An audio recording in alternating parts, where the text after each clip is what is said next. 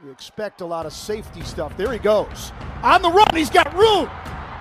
Inside the 5, Quinton wins it! SoCon tied at 28 against a 4-5 team from the FCS. And here goes Montreal, Washington. An offside penalty against the Gators. Time in the pocket. Wide open, Mike. City throws wide open. It's complete and all the way down the sideline. Michael Weiss, touchdown. Hodges wants to air it out. Caught and into the end zone for a touchdown. Handoff to the back of the end zone, intercepted.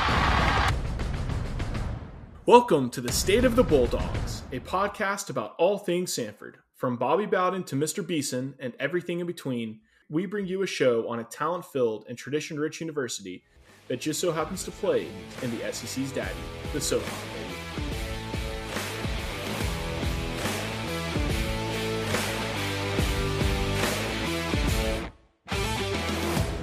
I'm Sam, and as always, I'm joined by Mike and Jeb.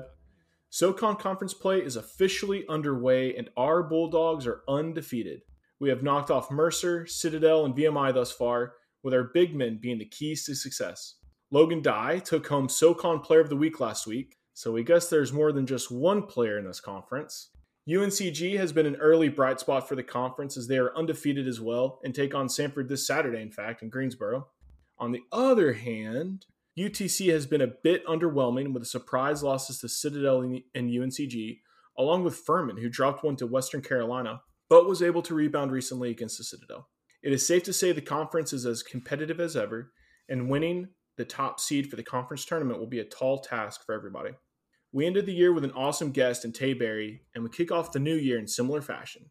Joining us tonight is a guy who entered as a DB and leaves as a 1,000-yard receiver, is Canadian Football League bound, a Chattanooga native, one of our favorite players, and will forever be remembered for some of his electrifying plays this year. Welcome to the show, Mr. Kendall Watson. Kendall, how are you? I'm doing great, man. Blessed and grateful to be here. I appreciate y'all having me on today. All right, guys. So to kick us off, first segment, we're going to do a question of the week. What was your moment of the year? Kendall, we'll start with you, man. Moment of the year. I feel like I have to say winning the SoCon championship this past season. That was easily the best moment for me. Definitely going to be on a lot of Samford fans' list. Not only like just those last 3 games, right? You showing out against UTC and then or I guess the last 2 games, Mercer and UTC, both of those games, incredible. Yeah, it was the way the season ended, even though like we had already secured a portion of it by beating Chattanooga, it wouldn't have felt as good if we didn't beat Mercer and make it outright. So I'm glad that we were able to come get it together. It was dramatic, but the way it happened made it so much. We found a way to get the win. So yeah. It was awesome. Those were like the best 2 weeks of celebrating ever. So it was great. It was great. Yeah, Sam, favorite moment of the year. I mean, it's a tough one if you're thinking sports. This Samford fan, definitely our football season was a great moment. I'm looking forward to watching the seasons to come. I think Hatcher's built a great program. I think the Giants season has certainly been a great moment for me and my family. Did they clinch the playoffs? Daniel going off. They did. Daniel's big game this past Sunday against the Colts. The whole clinched stadium the playoffs for him. Yeah. That was a great moment. I'm looking forward to seeing how the Carolina Hurricanes finish off their season. Might be a cup year. Will it though? Obviously watching I'm not joking. Look at I'm not joking. Dude, you say that about every single team that you're a fan of, though. So, like, you could be right, but, like, how do we know? You said that about the Hornets this year, too. And they've Hornets are battling for that number 1 pick. I didn't say that for the Hornets this year. Yeah, I'm just kidding. No, I did. I was able to go to a Hornets game, I guess it was Thursday last week against the Thunder. Kind of fun.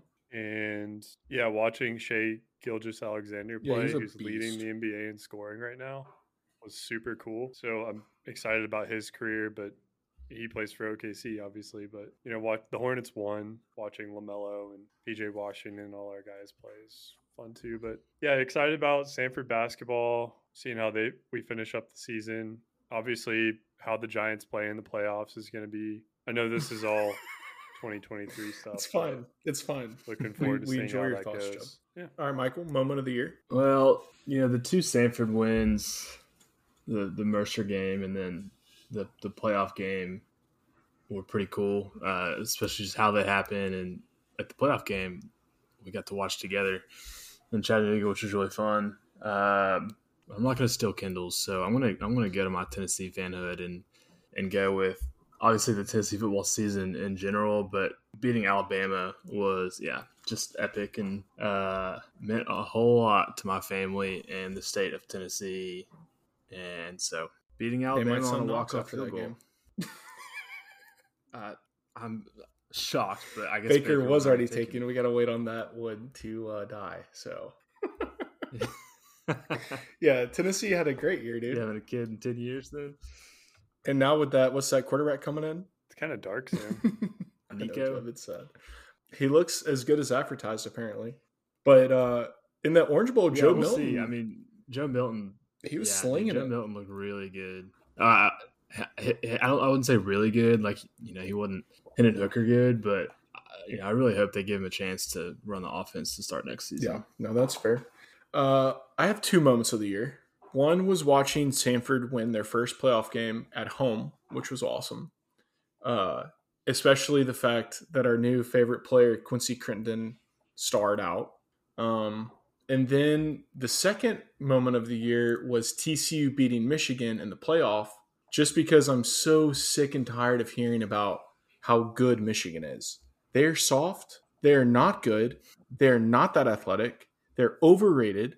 And Jim Harbaugh looks like he's going to be leaving again. So obviously it's not that great. That great of a place. NFL? That would be sick. Might go to the Panthers. That's the rumor. Although, did you see that cryptic? Yes, I message expect to be the today? coach. What does it even mean? It's like, what's the Expect point? Don't to say be the anything coach at of all. who? Michigan. Yeah, He's like, at this point in time, Michigan's I'm soft. expecting to be back. And that's specifically for the Waddell that listens to this podcast. So, all right, so let's keep on rolling, boys. Basketball season is heating up. We are undefeated, 3-0. The SoCon has delivered quite a few surprises thus far. But for Samford in particular, let's just kind of talk about those three games, kind of who's leading our way, what can we do better, and just kind of any general thoughts we have. What a turnaround. Right? I mean, we lost 7 games in a row after starting 6-0, and now we're 3-0 in conference play. Yeah. But what did we say, though? We've said that the whole – we said it comes down to the conference play. Yes, the non-conference play wasn't what we expected when we started, but now here we are. We're in the conference play, and the good teams – or the teams that we, including UNC Greensboro. That's your call, Joe. Out there. They're playing well in conference, right? So, yeah. My biggest, of course, I've got to be like negative Nancy, but my biggest concern is that the 3 teams that we did beat are the 3 worst teams in conference play right now, record-wise. Obviously, partially because of us, but I was about to say, it's not like we're beating UNCG and Furman and Chattanooga. Which I think Saturday will be a real test with UNCG. It's at UNCG. They're a big favorite. Yeah. It'll be number 1 or number 2 offense in the league versus the number 1 defense in the league. And then I think Samford has the number 7 defense and Chat has the number 1. I'm sorry. Samford has the number 7 defense. Chat has the number 9 or even – guys, I can't talk. UNCG has the number 9 offense, so it'll be straight. Hey, that's good for us because VMI. I might be able to make it to that game too. How far is that from you? Hour and a half. Oh, that's not bad. Watching that VMI game and the Citadel game, like our 3-point defense is no bueno, dude. The first 10 minutes of that game last night, I thought we were going to lose. Atrocious. They were. I didn't even look. How many threes? Well, there were 10 threes, I think, in the first 5 minutes. It was something crazy like that. It is insane. For total threes. It was on both sides, though. Like, both teams were hitting them. And then that's what was scary, though. VMI, they were like all freshmen. Oh, VMI? Like, VMI might actually be good in a couple years because some of those freshmen look good. Now, I don't know how much of that was just us poor discipline on defense, but I mean, they hit 12 threes and we hit 14 threes in the game. And I'm pretty sure most of those came in the first half. Yeah. The first 10 minutes. No, you're right, Mike. I mean, it is concerning that the 3 wins are against the 3 worst teams so far. But some good things and some bad things. I guess first, some good things. Our offense looks okay in transition. It does not look that great in the half court. Our press looks pretty decent unless you break it, and then we just get pummeled. But we're doing all of this without Quez Glover. So Jermaine Marshall's kind of taking on the superhero identity and dragging us. Him and Logan Dyer kind of dragging us to victory. And the guards are just kind of not screwing it up. You're laughing. Yeah. I'm a little questionable about our guard play at times. Yeah. A little inconsistent. But I think as they continue to get healthy, I think they can make a good run at it. They play hard. They do play hard. That's the one thing I respect most about our team. I like that because even against VMI, who on paper is the worst team in the conference, they didn't act like it was VMI. You know, they wanted to win. Yeah, and they weren't going to let it get in their minds that we were battling with a freshman squad. Yeah, VMI always sneak some players in that are young, and then they transfer out of there so they can escape from the prison. Yeah. Okay. Yes. Dude, well, I was sitting there like they were talking about all these freshmen. Why would you go to VMI? We talked about this. Like, they don't have anywhere else to go. They get a bunch of under the radar kids, and then they go to VMI, ball out, and then all of a sudden everyone wants them, and they leave as soon as they can. And I don't blame them. I heard that nobody wanted Jake Stevens. Nobody wanted Jake Stevens 4 years ago. Nobody. Okay, look, Jake Stevens must have loved the coach. That's all I got to say. Because I heard it. So Madeline's stepmom's son's, one of his best buddies goes to VMI. He was telling us over Christmas that at lunch and every meal, they have to sit with like their legs lifted up and they have to stare straight ahead at their like sergeant. Yeah. And they can't look down at their food. I had a friend that went to Coast Guard to play basketball, or an acquaintance from high school, and he lasted, I think, 2 days. He said the same thing. Like, you got like 10 seconds to get dressed. You look straight ahead while you eat. It's very much. Yeah, but that's just your freshman hell year, though. Oh, is it? I mean, everything about VMI, there's nothing appealing. Like, it was just going to be on their campus, like having played there for football. It's like driving into prison. Like tall, it's kind of like gray buildings. And it's kind of like your initiation year. Yeah, it's your freshman year. I don't know how they can do it for a year, 2 years, 3 years. Like literally, you don't even get like cell phone service when you pull onto their campus. That's a military requirement afterwards. I'm not sure. I know it's one of them. VMI or Citadel, one of them has a requirement. I don't know which one it is though. No, I'm sure both of them do. Right? I feel like the Citadel doesn't. Of the two, I would bet VMI, so that would make sense. Yeah. So Kendall, so you don't, our guard play you said is suspect. Yeah. What have you liked so far about the basketball team? Do we have a strength? Said, what do I like? Yeah, do we have a strength, you think? Or is it I think the strength, like I said before, they play hard. They always play hard. And I think the strength is honestly in Jermaine and Logan. When they're both playing well, we generally win. Jermaine is they make a big impact. Yeah, those guys, they play hard, they rebound well.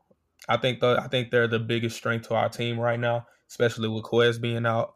But Quez definitely, when he comes back, I think the team will start gelling together because he's a natural leader. And not that Jermaine and Logan aren't, but it just helps when you have your best player there.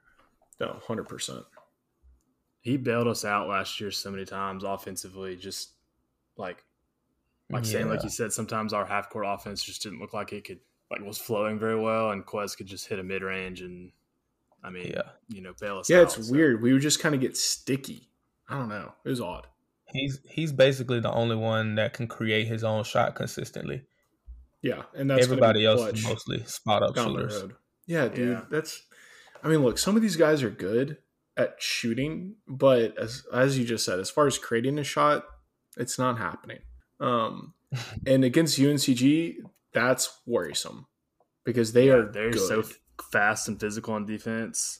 Oh, the other thing that was kind of that I did not love to see was So on defense, we kind of switched in the VMI game. We kind of switched to a zone part of the way through. And sometimes we'd be good enough and execute, but other times we would leave guys wide open for dunks, threes. I was sitting there like, they're not even – I don't know basketball that well, and I know you're not shifting well. When is he expected back? Not soon enough. I saw one report that it was mid-January, but I don't know how reliable that is. It'd be really nice if we had him back on Saturday. But, I mean, if you look at our non-conference play with Glover, we were winning games. 6-1 in the last game. Yeah. The game we lost was the game that he got hurt, I think. So no, yeah, it definitely. Yeah. I'm looking back. But looking forward, if we can get him back you said mid-January is the latest report. One report I've seen, but I mean, who knows? Like Bucky's been pretty quiet about it. It doesn't seem like it's an out for the season type of thing. Cooper Cafis, on the other hand, I do think is out for the season. No, yeah, they would have said if he's out for the season. He's he can square up and shoot the three. He's also just he's just a calm guy on the court, which I really like to have. Somebody that can kind of control things and like things get out of hand and he can just maintain his poise. And so it sucks to lose that leadership because he's an upperclassman. But that's all right. We'll figure it out. Yeah, I mean, Logan and Jermaine, and then AJ Stanton McCray. All right, so this was his first game back in a few games. He hadn't been hurt as long as Quez. But this was his first game back that I remember seeing him. He's a difference maker on defense. I think he leads the conference in steals. As a guard, he's freaking huge. And so just watching him play, I was like, all right, like that helps, right? Like, yeah, Quez is out, but if we can play solid defense with this guy on the court, and he didn't play the whole game, but he played on the important parts down the stretch. And so that kind of gives you a little hope, especially if UNCG's offense is as bad as you think it is.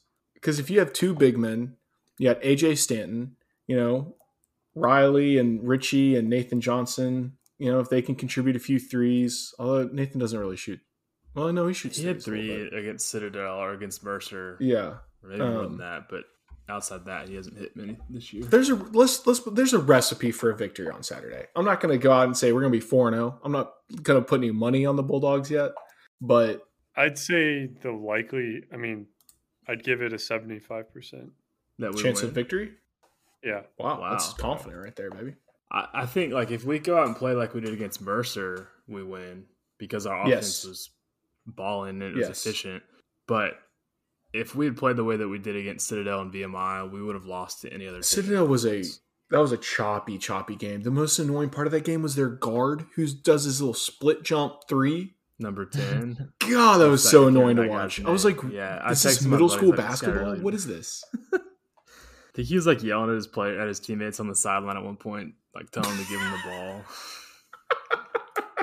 And this game will be it's healthy.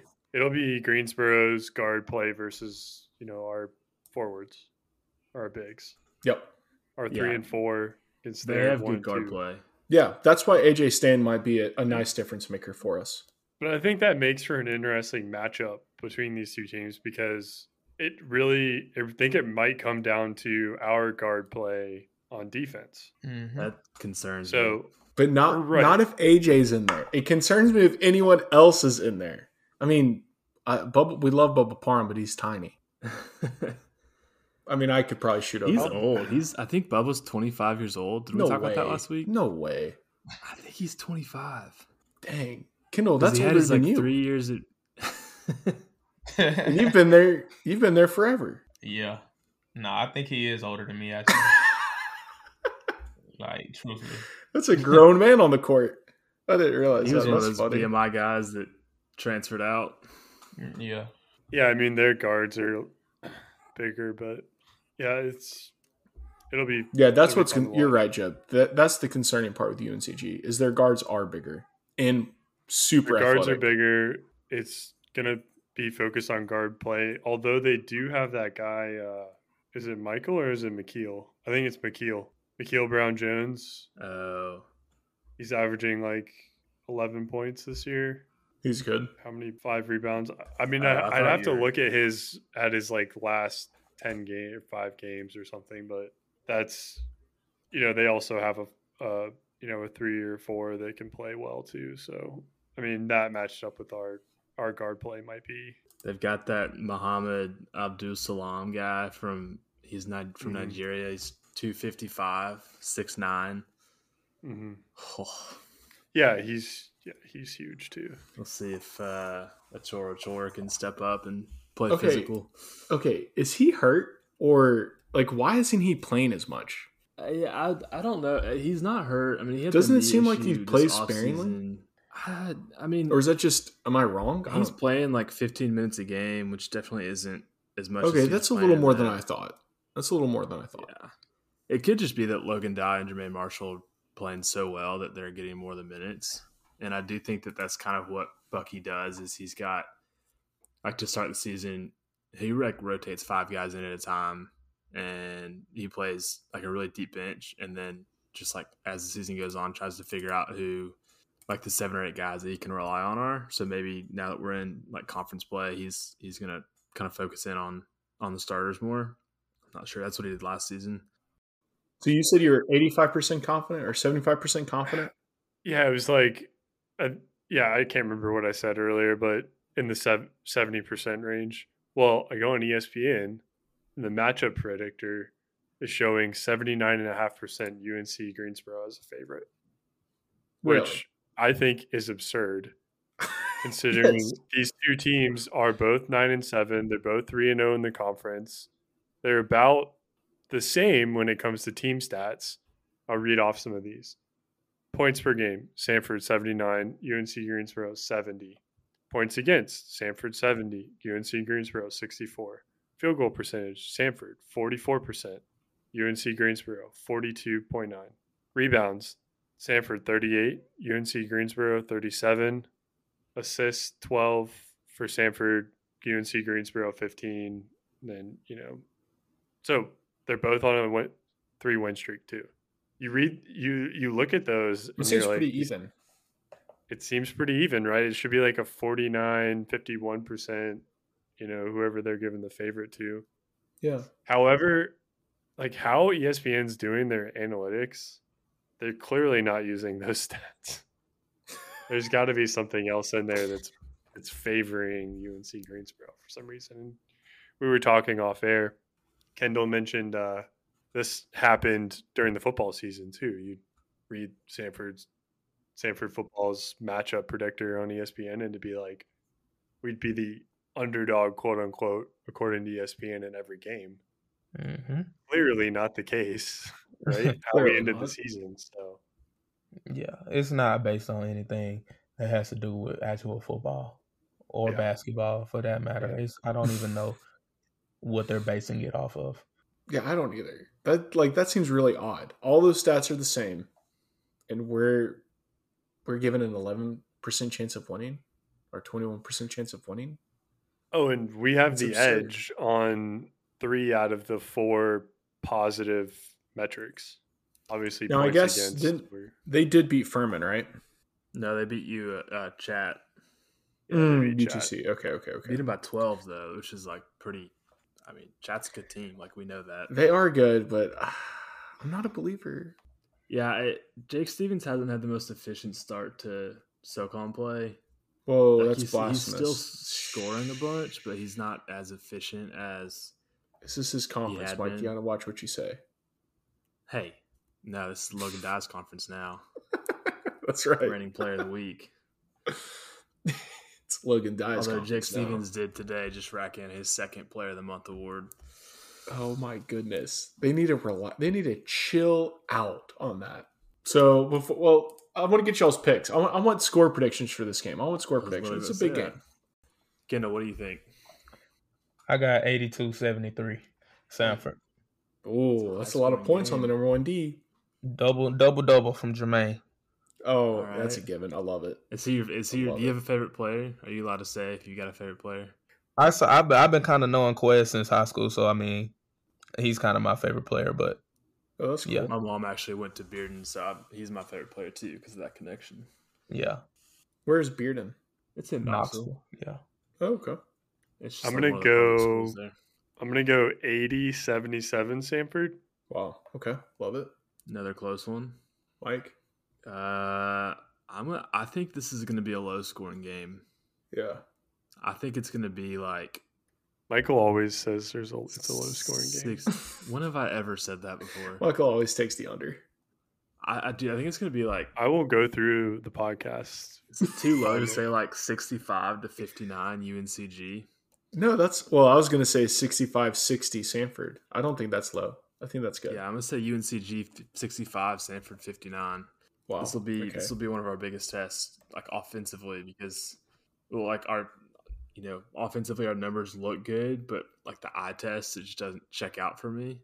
So I think this will be a real test to see. No, you're right. Like, how good is our offense really without the eye test is a little scary at the moment. But I'm with you, Mike. 65-60 Samford. I really want to see what happens. I think y'all have all pointed out great things. And it sounds like the consensus is it's going to come down to the guards, which they have the advantage. However, AJ St-McCray, I think, is going to be the difference maker. Jermaine Marshall is going to carry the offense. AJ is going to stop them from hitting, 100 threes on us like every other team. And we're going to squeak out with a victory on the road. Yeah, this will be a big game. Yeah, it'll be fun. All right, so that brings us to our first ever podcast trivia question. Kind of spurred on by a comment made by ESPN at the end of the VMI game. All right, I'm going to be very impressed if you all get this. When was the last time Samford started 3-0 in conference play? And which conference were we in? Bonus, who did we beat? I'm not going to lie, guys. When I was looking up this question, we do not have the most illustrious of basketball histories. All right. I'm eager to go first on this one. Well, you get it, Eager Beaver. All right, let's see. The conference was the Ohio Valley Conference. The year was 2006, and it was against Murray State. Sounds like you're reading that straight off the internet, Jeb. I'm not reading this off the internet. I'm not reading this off the internet, guys, I swear. The only reason I know that we were in the OVC is because Cybert, the basketball court we'd play on, had that big OVC logo on it. Yeah, that's yeah. I mean, that obviously prompted me to back then go look that up and be like, oh yeah, it's interesting, the history. Okay, Jeb, that was your answer. Michael, Kendall? Dude, I don't even know if I could name an OVC team back then. Like, was Belmont in the OVC back then? Also, don't use my year as like it could be any year, right? So I'm going to go Samford OVC 2007 Murray State. Murray State again? Sorry, when I said who did they beat, I mean the three teams. Wait, what? Like three teams? Yeah, we were 3-0. This trivia question is way too hard. This is like it's a bonus. It's a bonus, bro. Well, all right. Who's another OVC team then? Eastern Illinois? Sure. And is Tennessee State? No, Tennessee Tech maybe. Tennessee. All right, I'll go Tennessee Tech. Yeah. What do you think? I'm going to go 2009 OVC, of course. And I'm going to go Jacksonville State, Austin P, and Murray State. I feel like they just had to beat Murray State. All right, I love that all of y'all said Murray State. Okay, so we might have gone 3-1. It's hard to say. Like, I don't know if Belmont was in there. We played them before. We went 3-0. But the year was 2007 in the OVC. 2007? Yep. And we beat Jacksonville State, Murray State, and Tennessee Tech to start the year. Yes, the Tennessee Tech guess. Let's go. Wow, and Tennessee State apparently is well. I was tempted to say Tennessee State. Guys, I'm thoroughly impressed. Wait, Tennessee State or Tennessee Tech? So Tennessee Tech. But it's Tennessee Tech. But Tennessee State was also in the conference. Oh, really? Yeah. Half the conference was Tennessee. You had Austin P, UT Martin, Tennessee State, and Tennessee Tech. What the heck? Wow. That's pretty impressive. Possibly Lipscomb / Belmont. I know Belmont's in there now. I don't know when they joined. Okay, so we might have been 3-1 to start off. I don't really know. But that was the first time or the last time we'd won, I guess, at least 3 of the first 4. Because I'll tell you all this. When I was looking over those schedules, there was a lot of hot starts and a lot of cold finishes. You know what? last did year have a was a player cold get start and a drafted. hot finish. We did have a player get drafted to the NBA in the second round in like 1998. That's sick, Jeb. And yes, Michael, Coach Bucky has elevated the standard. He sure has. 21 wins was actually unheard of on Samford's campus until he came. Yeah, it's crazy. For 2 decades. Which we had we had a really good team was it sophomore year? And then they all transferred out. Like one guy went to NC State, one guy went to Louisville. I was way off on that draft pick, by the way, guys. It was like in the 80s. I need to clear my name from that, by the way. Not 1998. 1985. Michael, I don't know how to tell you this. Craig Beard. And 1973, Lyman Williamson. Our only winning Phoenix season Suns. was 2016-2017. Was that the team you're talking about? Oh, yeah. Sorry. Yeah, we were pretty nasty that year.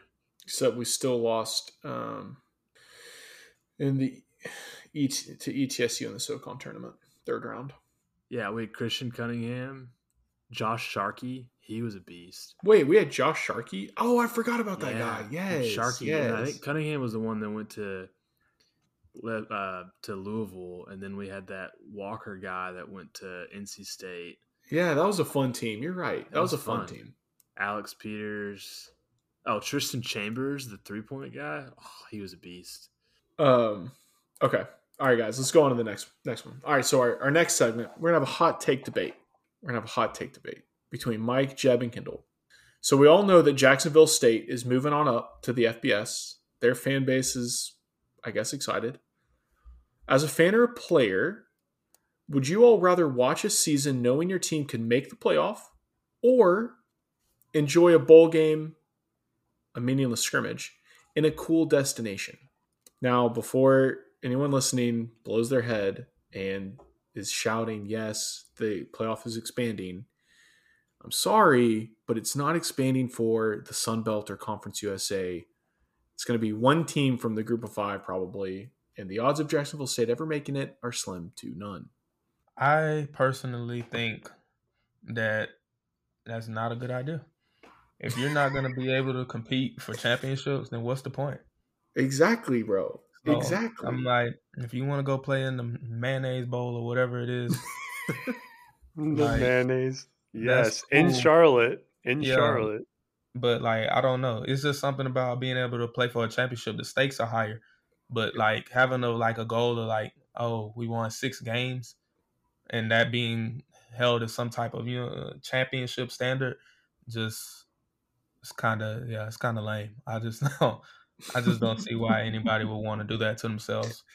Let me ask this question. Are bowls the amateur college football version of participation trophies?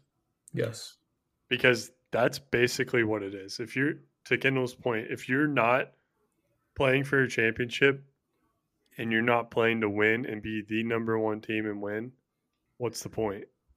You're just playing to the odds of you ever making the playoff at the FBS level, I don't even know what they are, but it's very unlikely. 0. If they were to do bowl games, it should be between conference champions who didn't make the playoffs. Yeah. I know it's only 4 teams now, but if you got the rest of the group of 5 teams or whoever, or the Pac-12 champion or whoever else who didn't make it, let those teams play for bowl games. But why is New Mexico State playing a bowl game? Yeah, this isn't even a debate at this point. That's a good point. What's the point? They scheduled an extra FCS game at the end of the year so that they could be bowl eligible. Just for the bowl. Yeah, come on now. Michael, do you fall on the other side of this or no? No, I probably cheated a little bit because I was doing some research beforehand on numbers and stuff. And no, that's not cheating. It's actually, that's what you're supposed to do, Michael. Oh, okay. I'm a good student. You're such a good participant. More profitable, I think, for a team like Jacksonville State to stay in the FCS. There's actually a study done in 2019 that the average loss for a football program in the FBS is greater than that in the FCS at a median. And then there's actually like restrictions around, which aren't followed very strictly, but around FBS attendance numbers, and you're supposed to average 15,000 paid tickets per game. Oh my gosh! In the FBS. Oh, paid tickets. I was about to say, like, nobody goes to some of those games. Nobody. Well, nobody's buying. Not even North Dakota State averages 15,000. Yeah, right. I was gonna say paid tickets per game. Like that's how crazy. many people do you think were at that game, Kendall, at the playoff game? It was about 12,000. Yeah, it was about 12,000. Like 20. Yeah, no, it's only loud in there because it's like playing in a gym. It's not because it's just like this overwhelming amount of people. I believe it. It looked a little odd, and it looked pretty shallow too. The camera angles were terrible. It doesn't go that high. That's that's why. I mean, it's like playing in a gymnasium. Like it's just like a big gym. That's so odd. Like it's a unique experience for sure, but like part of the reason why it's loud is just because it's like it's a football atmosphere inside of a basketball building. Like that's really the way I think about it. Well, Syracuse, it kind of has the same setup. Yeah. Opposite though, right? They play basketball in the football stadium. Right, but it's still a dome. Yeah, the Carrier Dome, right? I'm not sure. I think that sounds right, Sam. But yeah, I was gonna say, I think teams are lured into the FBS because of the prestige of saying we're an FBS school. Look at us. When it's like if you're a mid or bottom tier FBS school, to our earlier point, what are you playing for? Playing for a conference title every year. That's it. Yeah, they're gonna end up destroying their programs. A few of those schools are. Like James Madison started out doing well this past year, but then they started getting demolished. So it was just like, what you can do? You really have enough to consistently compete at this level? Like, I mean, Idaho had to drop out of the FBS into the FCS, and this was like their first winning season, and like since they had rejoined the FCS, like that move really did tank Idaho. Yeah, like it can really hurt you. Well, App State. They were good, and they've been FBS for several years now. They're a good example of it, right? They went 6-6 this year. Like App State, but App State is averaging more than 15,000. Yeah, but if you're an App State fan, Jeb, do you want to go 6-6 or return to their dynasty?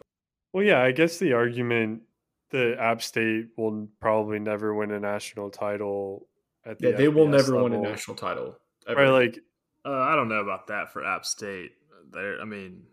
I can safely say that they will never, ever, ever win a national title on the FBS level. Dude, somebody said that about TCU 50 years ago, and look where they're at now. TCU is far wealthier and is in a Power 5 conference. They are now, but I'm just saying that App State has like a school has the culture that. Yeah, it has the culture that West Virginia has. App State, they'll have the potential. They don't have DFW. They don't have billionaire donors. They don't have. It's not. They might not now, but dude, App State is a big. It's huge. Yeah. But they can't walk out the door and get a 5-star. TCU can walk out the door and get a 5-star. You got to build these programs. No. I mean geographically. Like geographically, it's not. They actually have a pretty good alumni base, though. App State will have to rejoin another conference if they ever wanted to.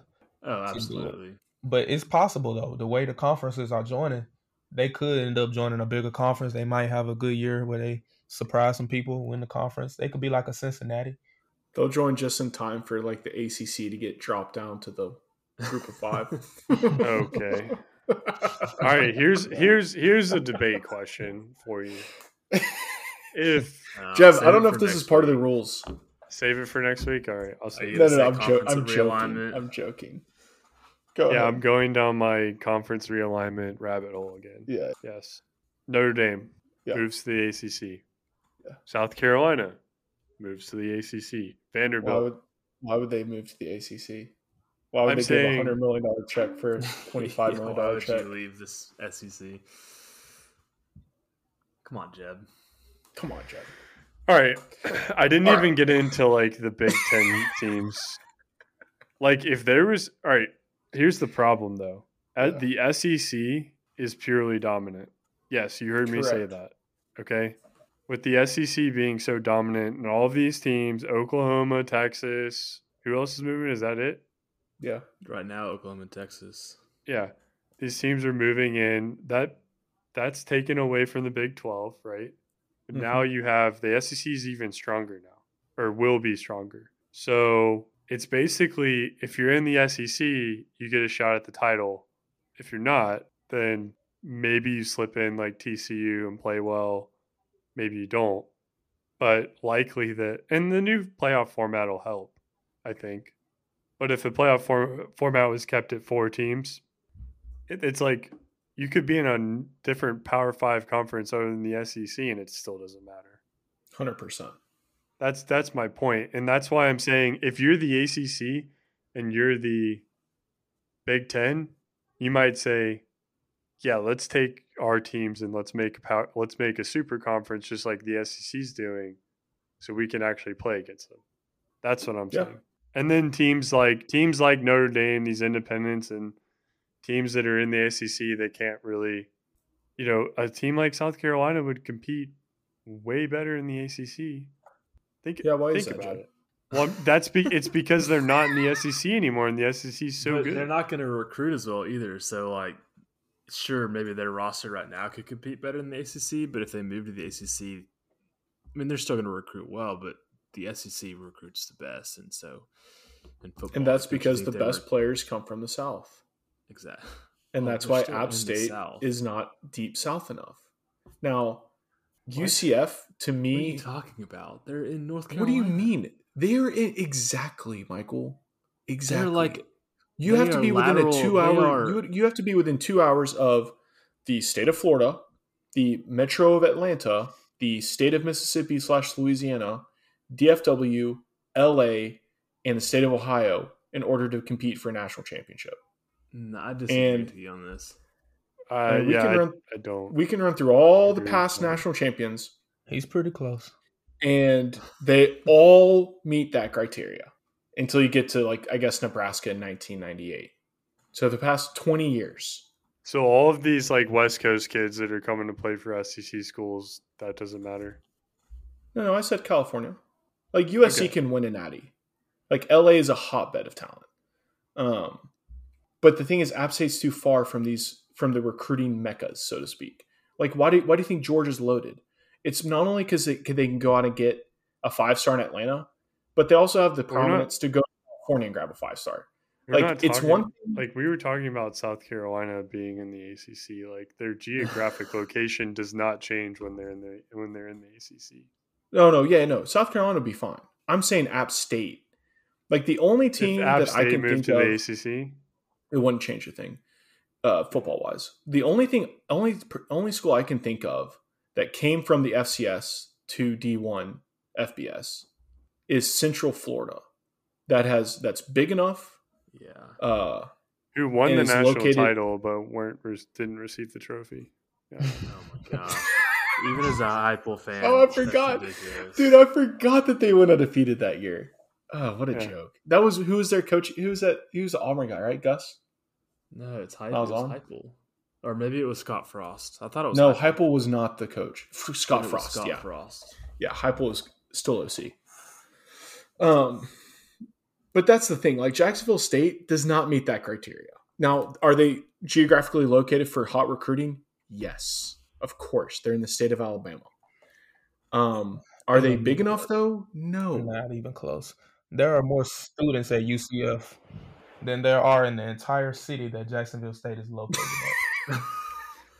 UCF is massive, aren't they? Like, they have a massive... Yes. Like, it's one of the largest public universities in America. Yeah, they have a ton of funding, and that's why they've risen to prominence so quickly. I thought you were going to...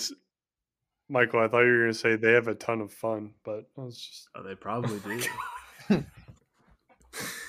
Exactly, Michael. And that's what it takes. Like, you have to be a large public or super well-funded private university, well-situated geographically. Okay, and Jacksonville State hits one of those boxes. Not App State, dude. What? So the state of North Carolina has 0 football national titles since 1950. Is that true, Jeb? That's true. NC State hasn't won anything. NC State, Michael? I don't know. Is that for 64 bye weeks? Back to our original question. Well, that's like a good point, but that doesn't mean that like the Mid-Atlantic states like Virginia, North Carolina, South Carolina. Well, no, South Carolina don't have good talent. Not enough good talent. No, but it goes to the point, Mike, of if Jacksonville State thinks they can succeed, what does it take to succeed? I mean, you got to start somewhere. They have to Don't be complacent. I'd actually love to see like how many players from Mid-Atlantic states are just going to an SEC school though. I would bet a lot. Like versus unless they value an education. Well, that's true. The schools are just kidding. I mean, at one point it was also about like TV, right? Like wanting to play on national television, but I feel like that's not as much of a problem anymore because every game of every conference is going to be streamed. No, that's true. Which is awesome for us because like we can watch Samford games now, whereas 5 years ago we couldn't do that. That's facts. Okay, well, it sounded like none of y'all were really in favor of Jacksonville State moving up, but not a fan. We'll see. I mean, good riddance, honestly. One less team. They were kind of a thorn in our side if we ever made the playoffs. Yeah. Them in Youngstown. But I like the idea of Samford being an FCS powerhouse, right? Like North Dakota State. How sweet would that be? It's a lot of steps. A lot of steps. Well, you have to win some championships first. Yeah, we got to get some more football people in Samford. Samford's at a disadvantage though. They really are because of the other schools in the state. Yeah, it's too much competition. It's almost impossible to build a fan base that isn't full of alumni or current students. Like kids literally leave games the same day. Right. Yeah, we experienced that. Sam brought it up a couple episodes ago, or maybe it was talking with Tay. It's like first half, there might be a ton of people in the stands, and then second half, it empties out. Yeah. I say I'm guilty because I was walking back to the dorm to watch Tennessee play because that's like my team from growing up. So. Yeah. It's frustrating as a player, but if I was a student, I couldn't sit here and honestly say that I wouldn't have done the same thing. So I get it, but yeah, Samford's just not. They're at an extreme disadvantage. Like you look at a school like Wake Forest, for example, used to be very much like Samford in the 80s. Yeah. And 90s. Yeah. Is a private, I believe it was also Baptist or might have been Methodist University. Mm-hmm. Very similar. But that being said, if you are in the inside of Samford football, right? Like you know how good of a program we have at a national level amongst football people. Does that make sense? Yeah. I think like when NFL front offices are like, we need to take a look at guys coming out of this school, like you're on the national stage. Maybe you aren't for like the average like dinner table American family watching college football. Like, oh, you went to Stanford? That's awesome. Yeah, watching game day on Saturdays. But when it comes to like football people know Samford. Yeah. And that's like my point is Samford, at least in the football and in football circles, has history. People know they want scout guys coming out of Samford. There's a community there, people that know former players and coaches and all these folks who've gone to other schools or have been at Samford and all that. So that's the redeeming aspect to me. But it's definitely some positives to it because I mean it is a well connected place. Samford is, so it's like I said, it has its ups and its downs. But you're 100% right though. It is a well respected place from circles of people who truly know the game of football, who truly watch at all levels. Okay, so let's move on. Kendall, let's ask you a few questions, get to know you a little bit, let the audience get to know you. If you wouldn't mind, tell us how you got to Samford, like kind of your recruiting journey. So when I was in high school, I mostly played DB up until like the very end of my junior year, and then my senior year I started both ways, playing cornerback and then slot receiver. So I had a good senior year, but I wasn't getting like a ton of recruitment. There were D1 schools that were recruiting me, but nobody really offering. I had like 6 or 7 D3 offers though. But I mean, in terms of D1 schools, I mean like Chattanooga was recruiting me, Austin P, like Morehead State. They were all recruiting me, but they never offered. So, but Samford actually came into the picture like towards the end of my senior season and was recruiting me, but they never offered as well. But I was actually about to I was about to go to Birmingham Southern. Crazy enough, I was about to go to Birmingham Southern. They were going to let me play football and basketball. So I thought I was just going to go there, just like try to go be a stud and like just ball out of Birmingham Southern, get a solid education and get out of there. But it just didn't sit right with me. I went on like to official visit and everything to Birmingham Southern, but it was just like like I don't think I'm gonna really be happy here. So I just took a chance on myself with Samford, and they took me as a preferred walk-on, and the rest was history from there. Did you see Samir on your Birmingham Southern visit? Yes, I did see Samir. He was a beast. Yeah, he was. That's wild though. A bunch of D3 offers. Yeah. And then boom, D1 Samford right there, right at the end. Yeah. That's it. I mean, it was. I knew I was gonna have to walk on somewhere if I wanted to go D1, and I was honestly tired of playing cornerback. I was tired of tackling people. Lots of headaches. It's a hard position. You know what I'm saying? I'm not the biggest guy. It's like, you know what I'm saying? I'm not a Tre'Davious White or something like that. Like, I think I'd rather just catch passes. Bulked up when you got to Samford. Oh, yeah, I definitely did. Like, I gained like 10, 15 pounds like my freshman year. Just lifting weights and everything else. Yeah. It was all crazy. Yeah, I was tired of tackling people. I just wanted to, like, let me just catch the ball and go score touchdowns. Like, I think that's more glamorous. It's more fun. I like it. Definitely more. How does that glamorous conversation occur, like with the coaching staff? Is that something that they mentioned to you, or did you mention it to them, or like? So Samford didn't know what they wanted me to play. Like, I didn't even know for sure whether or not I was going to be like coming to camp. The summer going into my freshman year. Mm-hmm. And that was part of the reason, like my jersey, I went through like 2 different jersey numbers before I was 84. And it was because they didn't know what I was going to play when I got here. So they just gave me a number. And so, like, I mean, they basically just did it off what they needed for camp. And luckily enough, they were like, we need you to play receiver. And so that was what I wanted to do anyway. So like, I would love to. Thank you. Worked out pretty well for you. Yeah, 100%. You've been there 6 years. You don't have to answer this. Best quarterback. So, I mean, I have to go. Because you've had some good ones. Yeah, I mean, I've definitely had some good ones, but I have to go with the guy who won. Mike won the championship. So that's fair. Every single quarterback I've caught passes from at Samford is, I mean, like they all do some amazing things. Like Duck, Liam, Chris, Mike. It was, I mean, everybody. But it's just, I mean, you kind of got to play with, I guess, 3 or 4 of the best quarterbacks we've ever had. Yeah.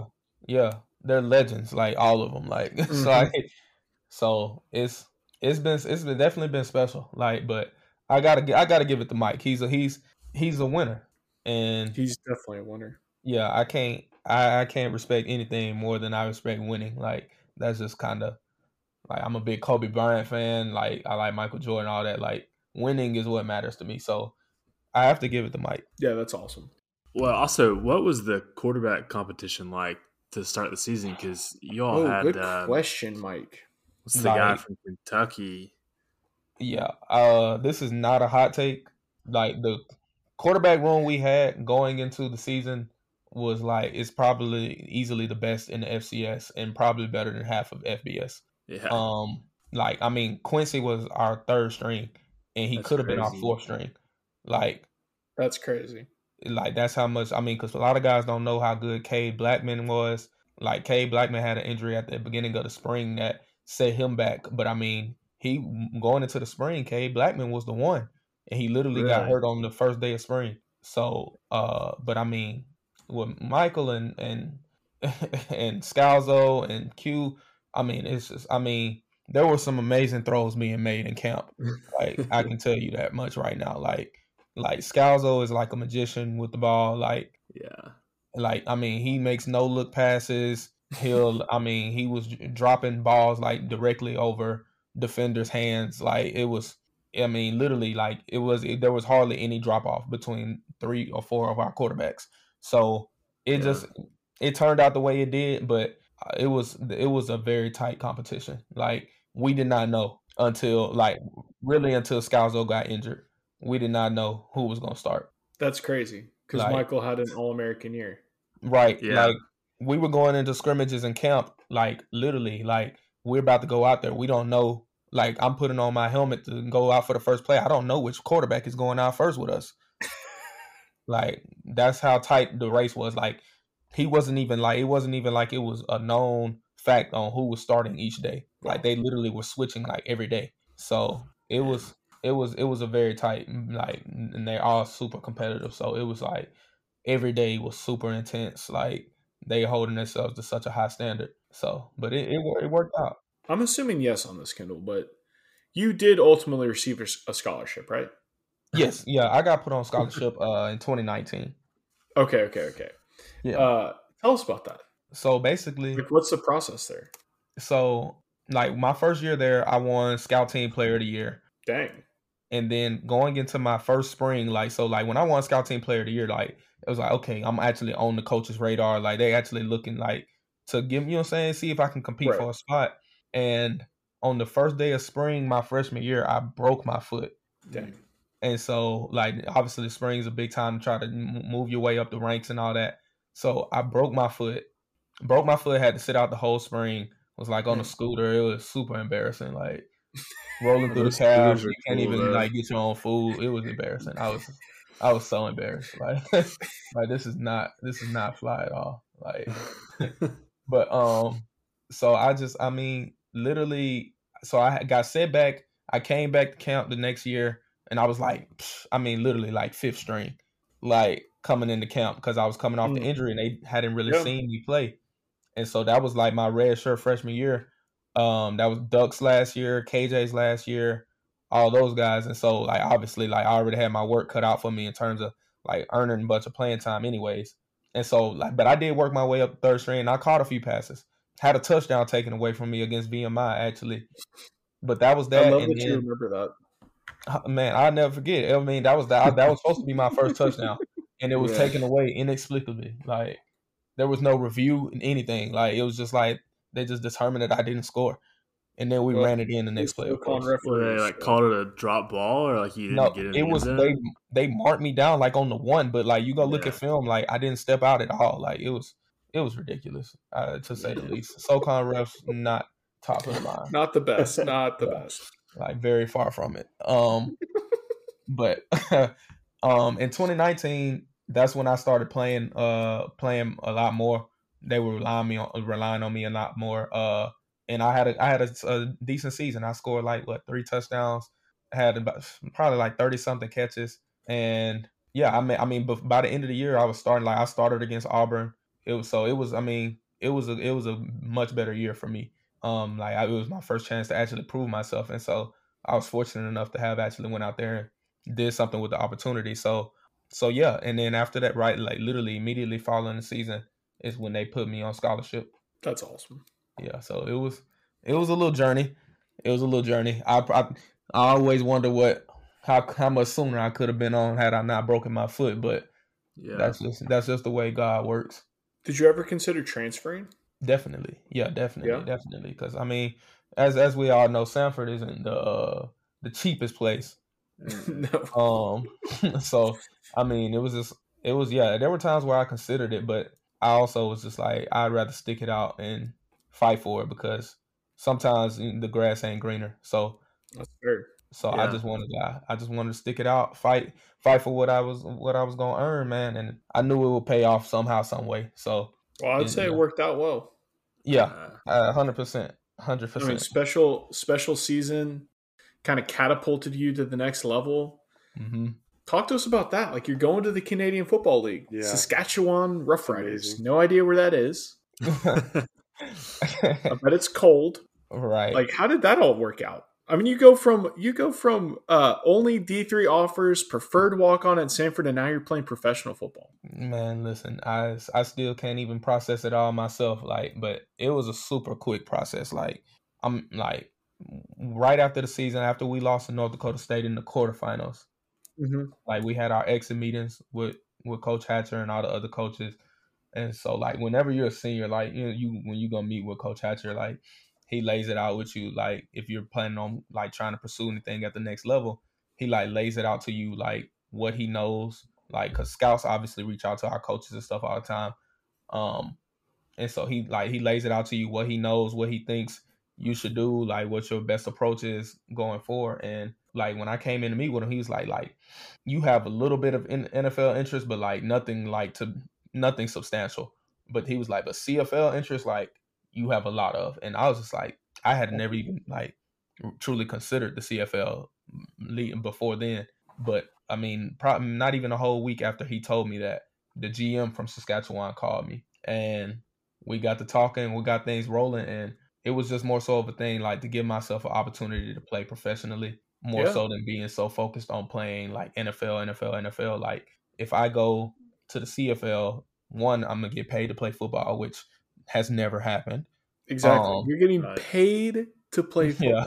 That's the dream. That's awesome. Like, I can't complain about that. Like, that's much more fun than going and getting a job. So, yes. So I'm like, I was like, I'll go play, like, football, and then, like, the opportunity for the NFL is still there if I want it later on. Like, if you go play well in the CFL, there are still scouts who look at the CFL who sign guys from the CFL. So it was more so just being in a spot where I can actually further my career. And because, I mean, not everybody makes it. Like, even when you get invited to mini camps and stuff like that, like, I've seen guys, there's been a lot of guys from Samford who have been invited to those camps, and that was the last time that may have been the last time they put on a helmet. So yeah, it was just one of those things where I feel like that was the closest thing to a sure thing in terms of my career moving forward. So when does that start? When do you move up there? Yeah, so they, like, start their season, like, in the summer. So, like, right at the end of April, I have to report up there, and it's to give it some reference, it's actually like 2 hours north of North Dakota State, 2 or 3 hours north of North Dakota State. Okay. So, I am grateful that they're playing in the summer, because it's gonna get real. How do you get there? Do you fly into Fargo or do you fly into Minneapolis?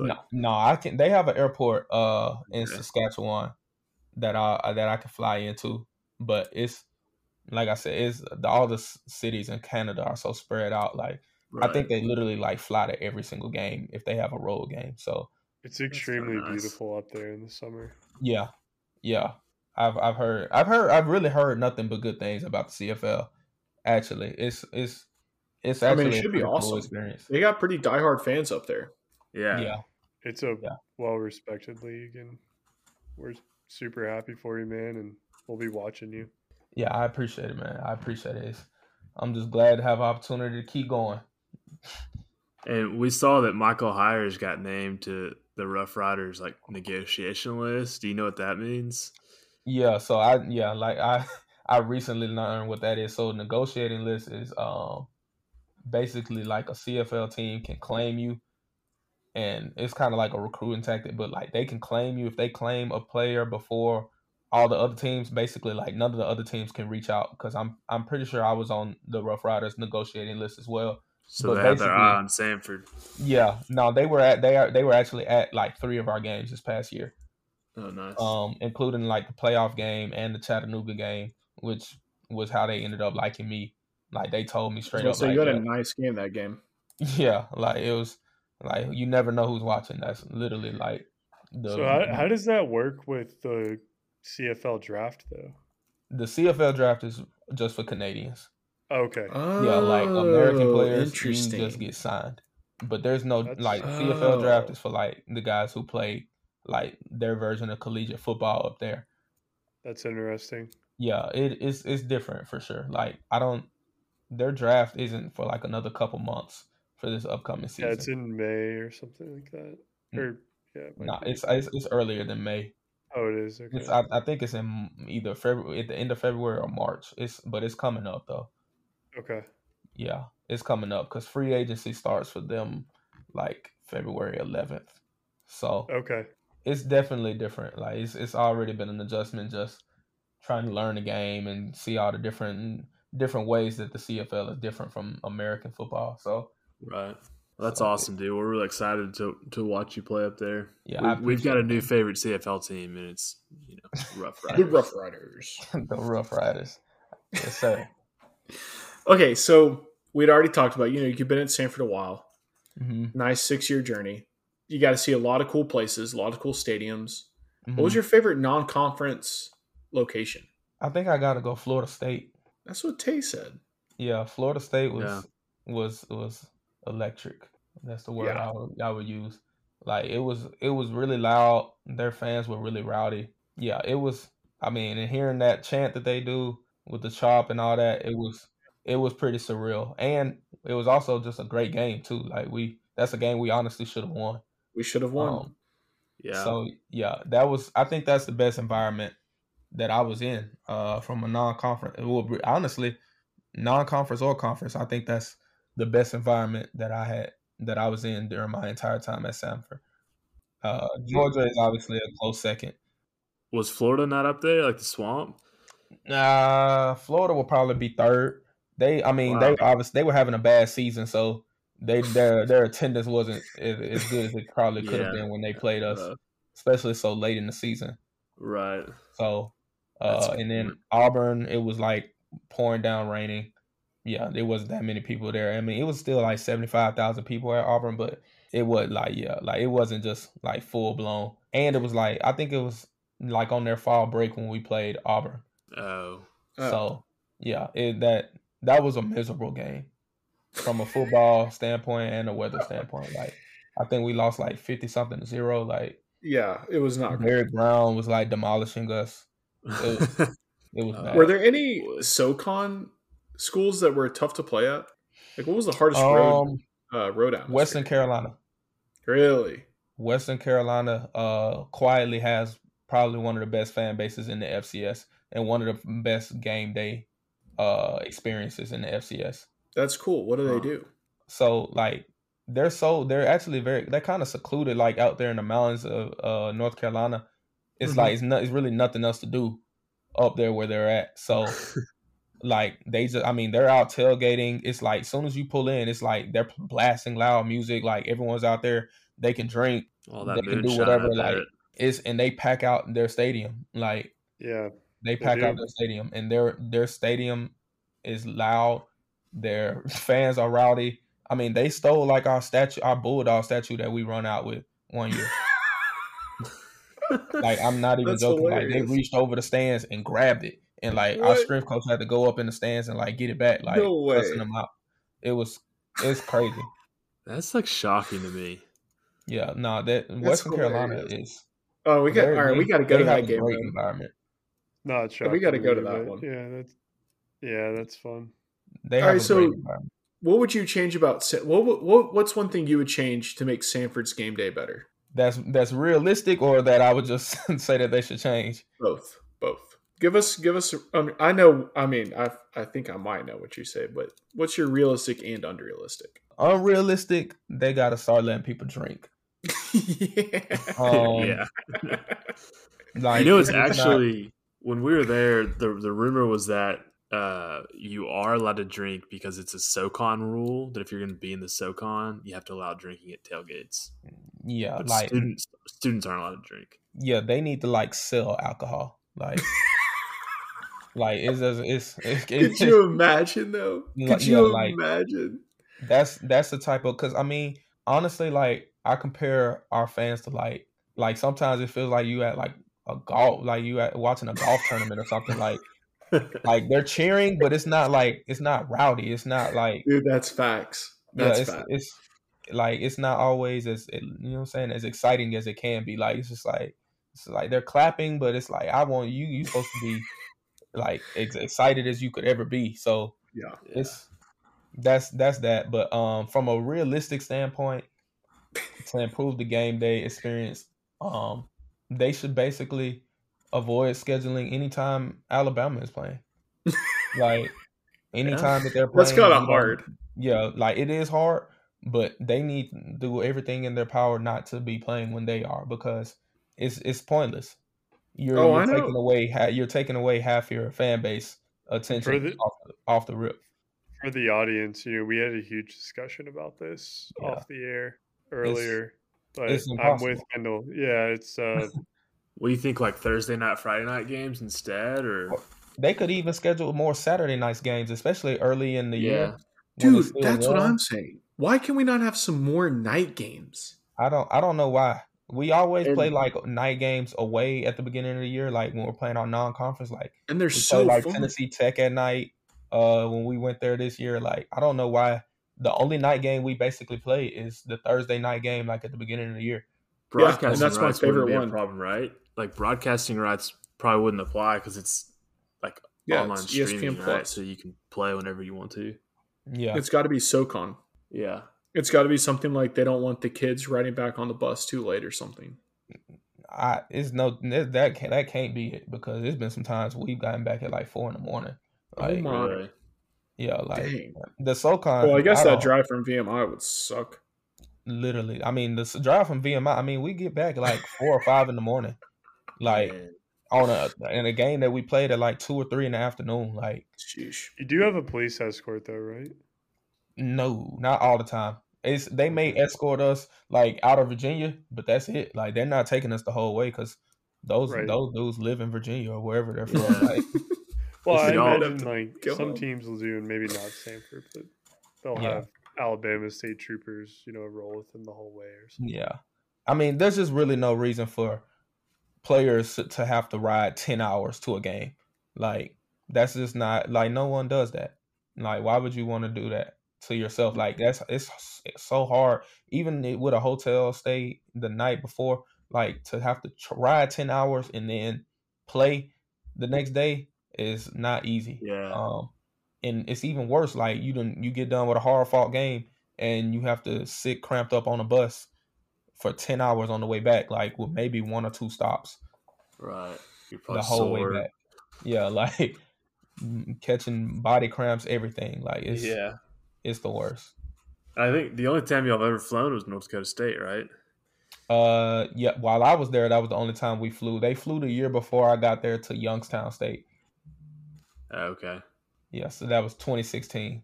But yeah, like a 4 or 5 hour drive is not too bad, but 10 hours is pretty ridiculous. Yeah, especially on a bus. Yeah, like Samford's on their way a little bit. It'll be interesting to see how that the new stadium renovations they're doing impact the game. But yeah, I think they should move the stands closer too. Honestly, I don't know if they could ever do that really, but so tell us, Tay was talking about it some last week and it didn't get included in the final episode, but like tell us a little bit about the upgrades that they're doing to like not only the Cybert Stadium, but also like you just got a bunch of new equipment in the workout facility, right? Like new technology that y'all have used. Yeah. So in the weight room, we use like it's basically like every weight rack has like an iPad, or I don't even know if it's actually an iPad. It's a tablet, but basically, our strength coach puts in all these different metrics for us on what we're supposed to be lifting and stuff like that. And when we lift, like you hit like start before you do each set of your exercise, and it records you and it like measures how fast your velocity is when you're doing your lifts and everything like that. And it gives you like an objective way to see how you're doing from a weightlifting standpoint, regardless of what exercise you're doing. So like literally, like if you don't hit the speed you're supposed to hit, the screen flashes red. So like our coach can objectively be like, you're not going hard enough. And if you're hitting green, then you are going hard enough. Like, you're hitting what you're supposed to Right. hit. And he tracks all those numbers and stuff like that. And he uses that to determine, like, what our weights are moving forward and whether or not we're fatigued, all of that. And so it's really cool to see how it actually came into effect. Like, as we got to go through a whole year of it, a whole off season and summer of it going into this past season. But it's really, you'll see a lot more teams doing it moving forward. I can guarantee. Yeah, it sounds like it's something that like the big SEC schools are using. Like I know Alabama and Tennessee have that stuff in their weight rooms. Yeah, it's really cool. But from the stadium standpoint, from my understanding of it, from what I saw, because campus recreation is also redoing that building that's right there behind where the scoreboard is, like Bashinsky Fieldhouse and Cyber Fieldhouse. Yeah, like where the students go like play basketball and stuff. Right. Yeah. That is so they're supposed to be building supposed to be like a patio up there, like where people can walk and stuff like that, kind of connecting it instead of like walking that little hill area to get across to the other part of the stands. It's gonna be like an actual patio, like a big patio. I'm not even sure exactly what I would compare it to, but that's what it's supposed to be. I'm not sure how that's going to exactly help, yeah. but That'd be cool. I mean, it's gonna look nice, I guess, and I think they're gonna actually move the scoreboard from where it is too, because otherwise it kind of blocks most of the people's view from the patio. Right. So that's cool. Yeah, I'm excited to see all those upgrades. Kind of wish that I was there when they were implemented, but it's all right. Yeah, a lot of great things. And so one thing we asked Tay that we want to know is, what is your favorite Samford tradition, whether that's on the football team or at school?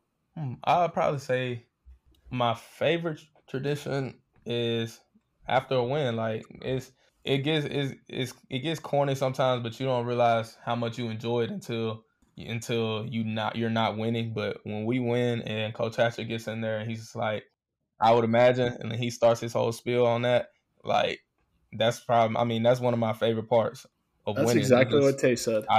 It's just consistent. It's consistent. So it's just like a trademark of a Samford win. I think that's my favorite overall tradition. That's awesome. So, Kendall, one other thing that we'd asked Tay last week, but Samford's such a big food city. Like, it's somewhat like kind of a small city, but I'm sorry, Birmingham's a small city, but tons of great food, just like the culinary scene there. So, do you have a favorite either restaurant or like place to stop in? Probably Wings Plus. Wings Plus, yeah. Wings Plus, yeah, right there on Green Springs. That's heck yeah, that's my spot. I get what do you get? Honey hot wings with Cajun ranch fries, man, and a Kiki Poo drink, and I get on out of there, man. But that's Let's go. I have an unhealthy relationship with them that I need to get fixed. Nah, dude, it's like 12 wings and a load of fries for like $8. You can't beat it. I mean, literally, I choose it over a lot of stuff on a regular basis. Like, I have to be very disciplined during the season about when I go there. Yeah, no, I ate there all the time. That was one of my go-tos when I didn't want to go to the calf, because you can only handle so much of the calf. Tay said the taco truck off Green Springs on Oxmoor, and we had a debate because there's other taco truck that I really liked. It's in the Chevron parking lot off Green Springs, so we're trying to figure out which. It's Dos Hermanos, but that's the one that y'all like, right? Yeah, that's the one. I've never actually eaten there, but I've seen it. I just never actually eaten there. But Tay, he a better food connoisseur than I am. So yeah, once I find something I like, I wear it out. So yeah, no, that's man, I spent so much money at Wings Plus or Wings Plus 3 or whatever it was called. All right, I think that wraps up the interview. Dude, we really appreciate you coming on. It's been awesome just to hear about your story, your journey to Samford, hear about, playing professionally in Canada. Before we do shout-outs, is there anything else you feel like you need to add? No, man, I'm good. I appreciate y'all having me on. It's been cool. It's been a real cool experience. So I thank y'all again, man, for having me on. It's been a cool way to spend my Thursday night. honestly. Better than what I probably would have been doing. So, well, hey, what we usually do at the end of every episode is give a shout out, something either Samford related or SoCon related, or it could just be your life personally. Is there anything you want to shout out? No, just shout out to God, shout out to my family, Samford football, all the people that are in my life that help me keep going. So that's all I got. Shout out to State of the Bulldogs. Yeah, I'm sure there we go. I'm sure everybody's proud of how far you've come, and I mean, it's so cool that you're going to play professionally. So we're all really excited to watch you play. I appreciate it, man. Jeb, what about you? Well, yeah, I do second Kendall. Shout out to the Lord for everything. Shout out to Logan Dye for Player of the Week. I think I'm taking the Logan Dye shout out before Michael, but dude, yeah, I'm really upset right now. Wait, was it actually? Yeah, it was. He won Player of the Week. Yeah, shout out to Logan Dye. Looking forward to watching our Samford basketball the rest of the season. Hopefully, we can get that dub on Saturday. Sam had technical difficulties towards the end of this episode, but he wanted to be sure to give a shout out to Blake Gardner, who's the play-by-play guy, the announcer for Samford basketball games. Occasionally does some sideline reporting, but Sam just wanted to shout out Blake's awesome call of last night's game, and really all of his calls this year on Samford basketball. So it's cool to have a Samford alumni that we remember from when we were there that's able to call those games. So shout out to Blake. Good job on Samford games this year. Dude, I'm at a loss right now because you took my shout out, but I'm going to go Coach Hatcher because I read a cool story from ESPN today. I don't know if y'all saw that, but about him hiring Kirby Smart and being a GA with Sonny Dykes back in the day at Kentucky. So it was really cool to see Coach Hatcher's connection to the two head coaches fighting for the national championship on Monday. So it's pretty cool to know that our head coach has been around college football for so long and has played a big hand in so many successful FBS and D1 coaches. So shout out to Coach Hatcher. It's a great shout out. Thanks, Jeb. All right, with that wraps up our 7th episode of State of the Bulldogs. So look forward to seeing y'all next week, and everybody go cheer on Samford Saturday at 3 o'clock against UNCG. Yes, sir. Samford about to get that ring, man. Hey, love y'all. We love y'all.